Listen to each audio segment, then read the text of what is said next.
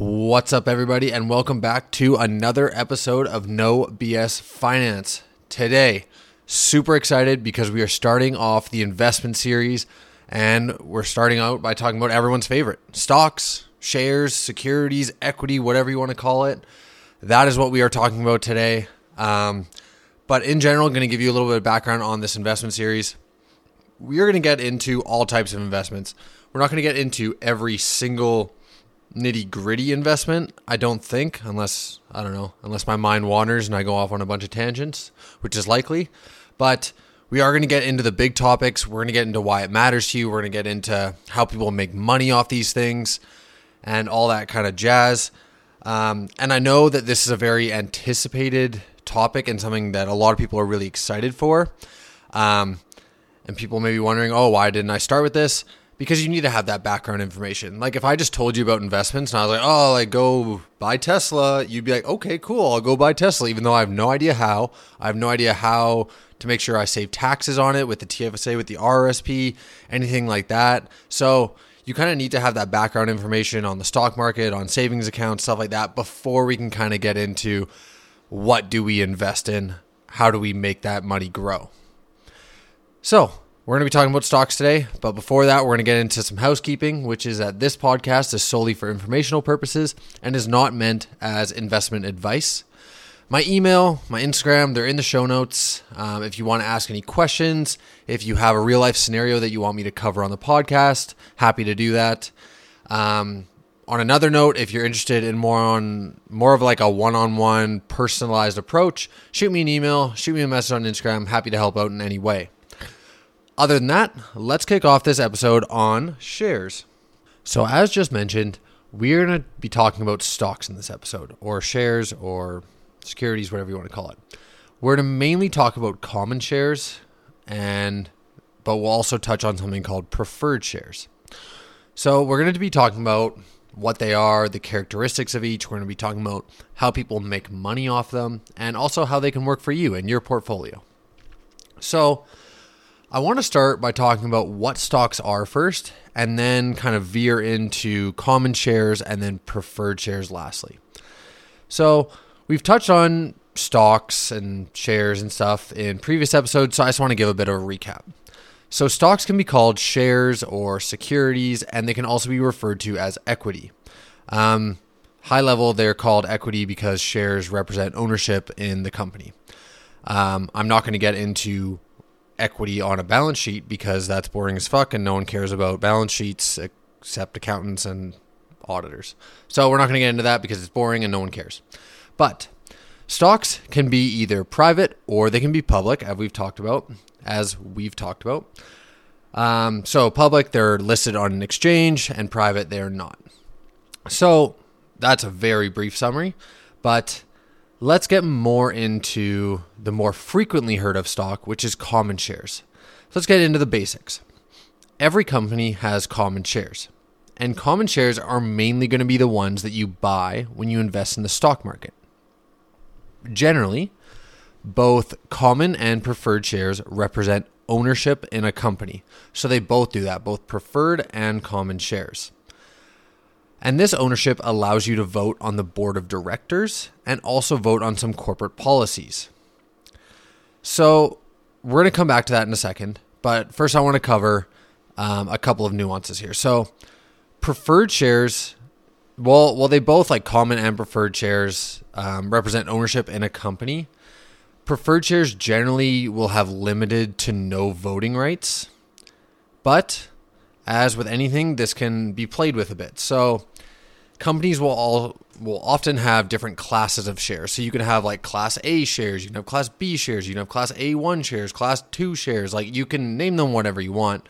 And they're the same, but they have different fine print is what I would say. So just as an example, a company could have Class A shares that have 1-to-1 voting rights. So I hold one share, that means I get one vote. But you could also be a Class B shareholder that may have 2-to-1 voting rights. So I need 2 shares to have 1 voting right. So companies can play with it a bit. It's not overly important for the everyday person, but it is something to note that companies can have different classes with different voting rights and different kind of characteristics to each. Now, getting back to what shareholders can vote on.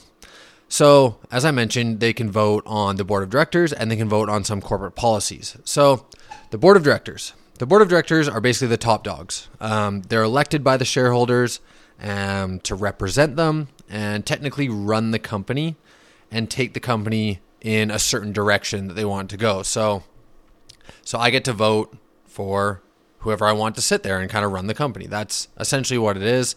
Generally, you want someone with some industry experience who knows the company a bit, because you don't want any old average Joe just to come in there and not have any idea how the company actually works and then have them make big decisions. That doesn't make so much sense. So generally, it's like the big shareholders that will elect these people because they really, really care about how the company is going to go, because they hold a lot of shares.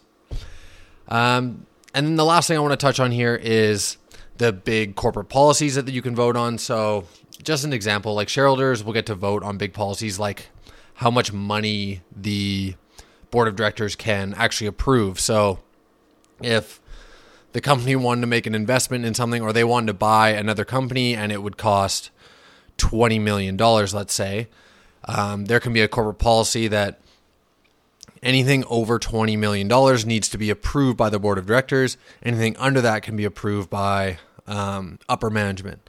But shareholders can vote on it and they can be like, oh, I think the threshold should be higher. I think it should be 50 million, and anything below that can be approved by upper management. So just something like that, really high level policies. So moving on to the next topic here, which is preferred shares. I briefly mentioned them above, and they do have similar qualities to common shares, except for a few nuances, which I'm going to get into now.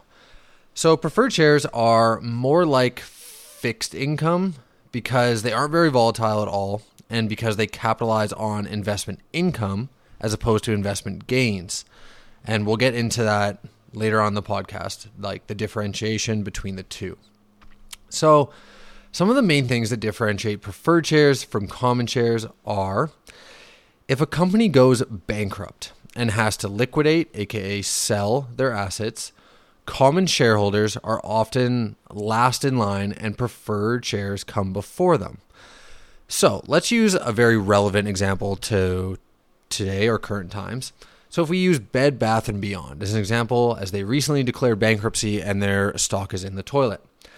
So let's say they had to liquidate. So they went bankrupt, they have to sell all their assets, and let's just say that they had $1 billion in assets. So they had to sell all these, they have $1 billion in cash. First, they would have to pay out their creditors. So this would be people that they have loans with. Then they'd have to pay out bondholders, which is a whole other topic, and we'll get into that at a later time, but they're kind of almost equal to creditors, if not like one step behind kind of thing. And then most commonly, it'll go to preferred shareholders and then common shareholders. So those are four big buckets. There might be a few more in between, but generally it'll go creditors, bondholders, preferred shareholders, and then common shareholders last. So if by the time they paid out all those people and there were only $2 million left and there were 10 million common shares outstanding. So we've paid out the creditors, we've paid out the bondholders, we've paid out the preferred shareholders, and we have $2 million left, and there's 10 million common shares outstanding. Each shareholder is getting $5 per share. So if you're a common shareholder and a company goes bankrupt, just know you're last in line. You're probably not going to see a whole lot of the money that's left. So another big difference is in the dividend preference, meaning preferred shares will get paid out before common shares. Now we're going to get into dividends in the next section here, but basically on a high level, it is money that gets paid out by the company to each shareholder. So preferred shareholders have priority over common shareholders. So for preferred shares, when they are bought, a dividend rate generally comes attached. So whether that's $1 a share or 20 cents a share or 30 cents a share or something like that. And that is expected to get paid out every year pretty much. So they will get that dividend before the common shareholders kind of get the excess money there.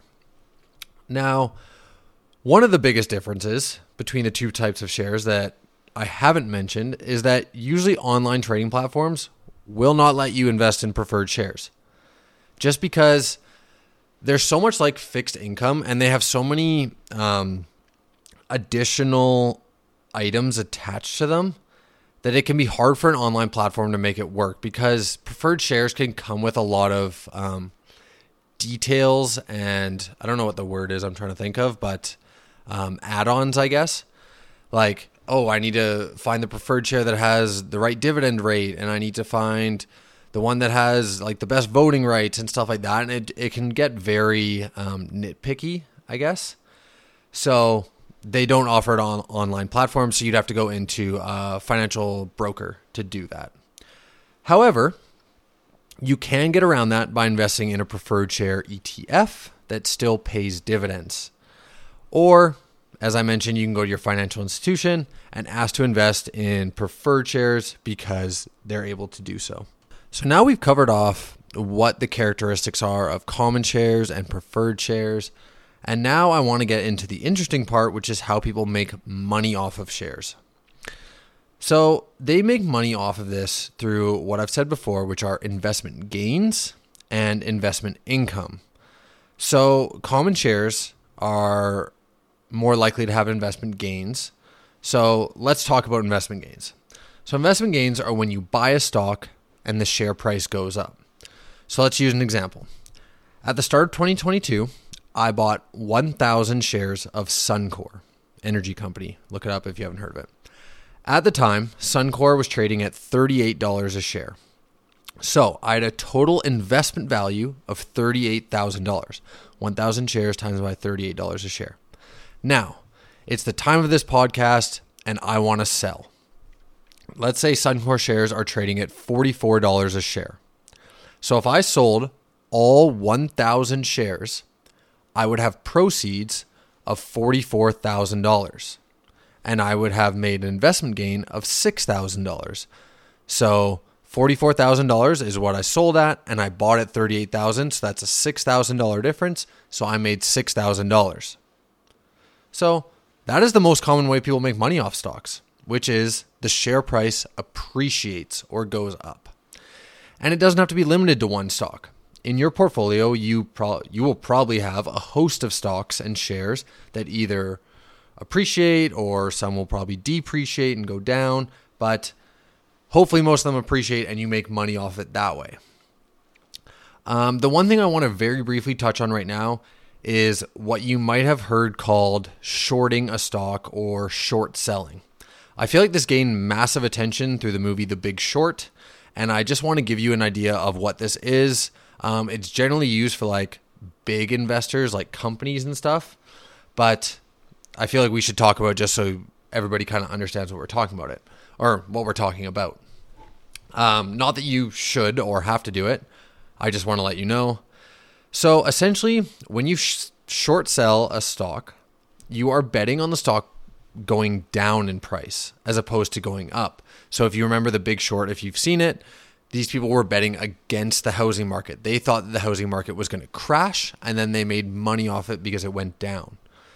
So essentially with shorting, you will borrow a stock, sell the stock, then buy the stock back later and return it to a lender. Now, if you're confused, trust me, I was too when I heard about this. So let's do an example and hopefully it clears it up a little bit. I'll try and be as clear as possible. So let's use the Suncor example as before. So the share price at the start of 2022 is $38 a share.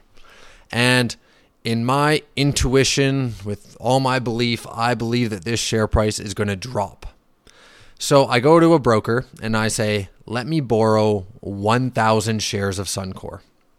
So he's like, all right, sure. So I borrow 1,000 shares. So now I own 1,000 shares of Suncor. I then proceed to go to an exchange and I sell them for $38,000. So I have $38,000 in proceeds right now in my pocket. Now let's say a year later, the stock has dropped $8 a share and it's trading at $30 a share as opposed to $38. I now buy back the 1,000 shares at the stock market for $30,000. So I originally sold all 1,000 shares for $38,000, and then I bought them back for $30,000. So $8,000 difference. So now I'm obligated to return the shares to the broker. So I return those 1,000 shares, and basically I've made $8,000 because I sold them for $38,000, and then the price dropped and I bought them back for $30,000. So that's an $8,000 difference, and I made $8,000. So, as you can tell, a bit more confusing, and also you're always on the hook for those shares if they go up as well. So if that $38 per share price went up, you still have to buy those back. Like, you're still going to have to buy back those shares at some point, and there's usually contingencies in there written in that you need to buy it back by a certain point, and it can end up costing you a lot of money.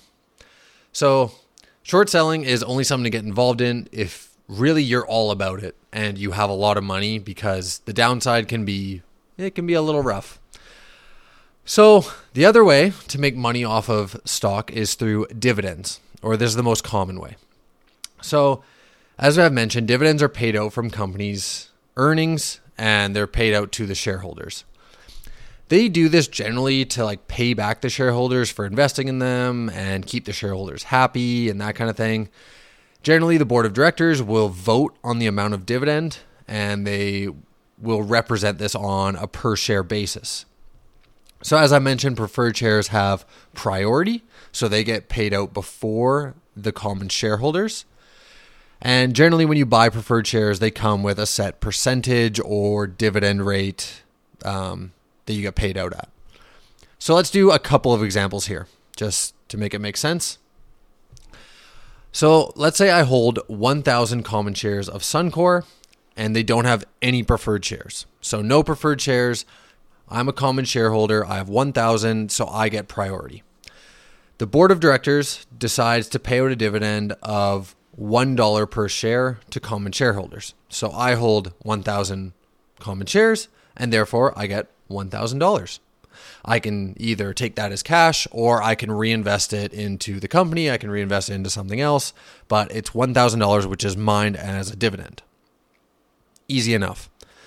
The next example is, let's say I now hold 1,000 preferred shares, and when I bought them, they had a fixed dividend rate of 20 cents per share. So Suncor and the board decide on another $1 per share dividend. Then I would make $200 because I hold 1,000 preferreds and my dividend rate is 20 cents. So I make $200. Then any excess, so if I held common shares, any excess would come towards the common shares. So that's about 80 cents a share would go to the common shareholders. So hopefully that makes sense. So if I held common shares, I would get, if I held both preferred and common, I would get both. If I just held common, I would get the 0.8 or the 80 cents per share kind of portion of it. So hopefully all that makes sense. So there was the investment gains, which we talked about. And then we talked about a bit about short selling, which I wouldn't recommend really to most people unless you're a big investor. And then finally, dividends would be the main way that people make investment income on shares. So the last section I want to get into in this podcast is why the fuck this matters to you. And making money is why it matters. So as I mentioned, common shares will make investment gains, hopefully, and preferred shares will make you investment income. But which one's better? Which one do I go with? Do I go with preferred shares? Do I go with common shares? Preferred shares sound a lot more stable, but common shares sounds like I might make a lot more money.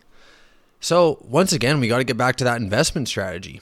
So preferred shares are less risky because the share price doesn't really fluctuate as much. You make steady dividend income, and if the company goes bankrupt, you're going to be one of the first ones to get paid out. But on the other hand, common shares, they give you ownership of the company, and more importantly, you can see large investment gains from them, but they are more risky. So which one's good for you?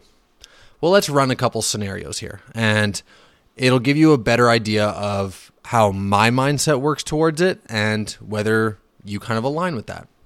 So let's talk about scenario one. Let's say I have a TFSA and an RRSP. I have no real timeline on either one, but if I need cash, I would probably pull from my TFSA first. So what should I do? So if I were this person, I would buy mostly common shares in my RRSP. It's a longer timeline and you can be riskier. You can weather those short-term storms, stuff like that.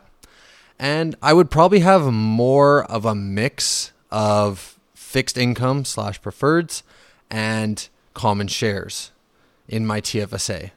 So I'd probably have a little bit of a mix of both. Like there's no real timeline on the TFSA, but if the person does need cash, they still want to make sure that a good chunk of it is there. So it's good to have kind of a mix of those. Because the fixed income is less risky and you're locked into your money and you won't really see large fluctuations there. So as I mentioned, if you need this money, you can use it and be mostly assured that it's there. And at the same time, you can also choose to take the investment income you make from your TFSA and either take it as cash for yourself or you can just reinvest it. So that's one point of view. That's one scenario and kind of my thought process behind it. The next scenario, let's say I have an RSP. It has a little bit of money, nothing really that substantial, and I just opened FHSA, so the first home savings account. I haven't bought my first home, but I'm planning to in about 3 to 7 years-ish. In this case, you don't have any money in your FHSA, and you've only contributed a bit to your RRSP. You have a relatively short time horizon in your FHSA, and you might need to use some funds from your RRSP to help with that first home. So you're not like the first scenario where you don't really have anything on the horizon. You're just kind of saving this money. You want it to grow. In this one, you're like, oh, I might be using some of that money pretty soon, and I might need the help from the RRSP. In this case, I'd probably be more focused on something a little bit more stable, like fixed income or preferred shares, especially in that FHSA, because it's such a short time horizon. But at the same time, with that, you can claim investment income and you can reinvest it and therefore claim more in the future. So kind of like a snowball effect. So if I got dividends in my FHSA and I reinvested it and then next year I get that same dividend, it just like keeps snowballing because you keep adding more shares to that pile and you keep getting more money on top of it. So in that FHSA, I'd probably go in more of a stable, less risky route. And then in the RSP, I wouldn't purely go common shares because you might still need to access significant funds here to fund that first home. I'd probably go similar to that first scenario. I'd probably go like a 50-50 or maybe even like a 75-25 common shares to fixed income. I think it's just more of a stable outlook, and especially if you need that money, then it's better to have it. And then rather than going fully in common shares and being like, oh shit, I lost like 50% of that money by being too risky and now I can't afford my home kind of thing. And if you're more safe off the bat and then it turns out that you don't need that RSP money, you can just switch your investments after. Like it's not the end of the world. It's better to be safer with it than just go balls to the wall and kind of 100% risky. That's never, or not never, but rarely the right move to make. So I'd probably do about 75-25 equity to fixed income in the RSP, and then I'd probably go a little heavier on the fixed income or preferred shares. Sorry, I keep going back and forth between fixed income and preferred. When I'm saying fixed income here, I mean preferred shares. So just for context. So those are two very broad general scenarios, and we could obviously run a bunch more, but I think you kind of get the general idea in that preferreds are less risky and can be great for a short to medium time horizon. But like I say that, and then I'm like, they can even benefit on a long-term plan because being able to reinvest in dividends with that snowball effect is huge. It just keeps building and building and building, and like, you getting cash is never a bad idea. So it's never a bad idea to have an investment vehicle that has that gives out dividends. Like, even though they're seen as less risky, like, it's great to get that investment income in your pocket. Whew. So that was a long, girthy podcast. Funny. So that was a lengthy podcast, guys. I do want to give you some takeaways here, as I always do, just to keep it fresh in your mind, and even some actionable items for you. So some key takeaways: common shares are mainly used to make capital gains. Preferred shares are mainly for investment income. Preferred shares are generally less risky, and whereas common shares are more risky. You can't buy preferred shares on the online trading platforms right now. They might in the future when technology gets a bit better, but right now you can't. And as per the last couple scenarios, it's great to have a mixture of both. It's great to have a mixture of some dividends, some investment income, and then on the other hand, having some common shares that can give you some greater investment gains. So what I'd kind of advise is not to go out there and just start buying up a bunch of shares, but start taking a look at some shares that maybe you've heard of or maybe you're interested in. Like, I always mention Tesla and Amazon and Apple because they're such big companies. I know I mentioned Suncor in this, but just take a look at some of these things. See how they move throughout a year. See how they move throughout 6 months or something like that, and see how historically they've done and whether that might be something that you're interested in investing in. You don't have to go out and invest in it. I'm just saying, take a look at some of these stocks. Like, we're gonna go into more stuff later on in this investment series, but just do some research for your own. Like, if you have a spare 5 minutes, go on Yahoo Finance, like search up some companies that you've heard of and look at their stock price and see if that's something that you'd be interested in investing in once or now or in the future, something like that. So just something to give some thought, guys. I really hope you guys enjoyed this episode. It was a fucking blast to make. Like, I love talking about this stuff, and I'm looking forward to the future episodes where we talk about ETFs and mutual funds and all that kind of jazz. So I really hope you guys enjoyed this first episode talking about investments. I hope you guys learned something new. If you guys have any questions for me about any of this, or maybe you have a personal portfolio situation that you think could be applicable to other people, then reach out on Instagram, shoot me an email. I'm happy to cover it on here, and hopefully that'll help you guys out, help you guys take action in your investments. But as always, if you want something more personalized and custom suited to you, and maybe you don't think anybody else could really benefit from it, then shoot me an email or shoot me a message on Instagram. We can set something up. And other than that, guys, that is going to wrap it up. Thanks again, everyone. I hope you have a great day, and we will see you next week.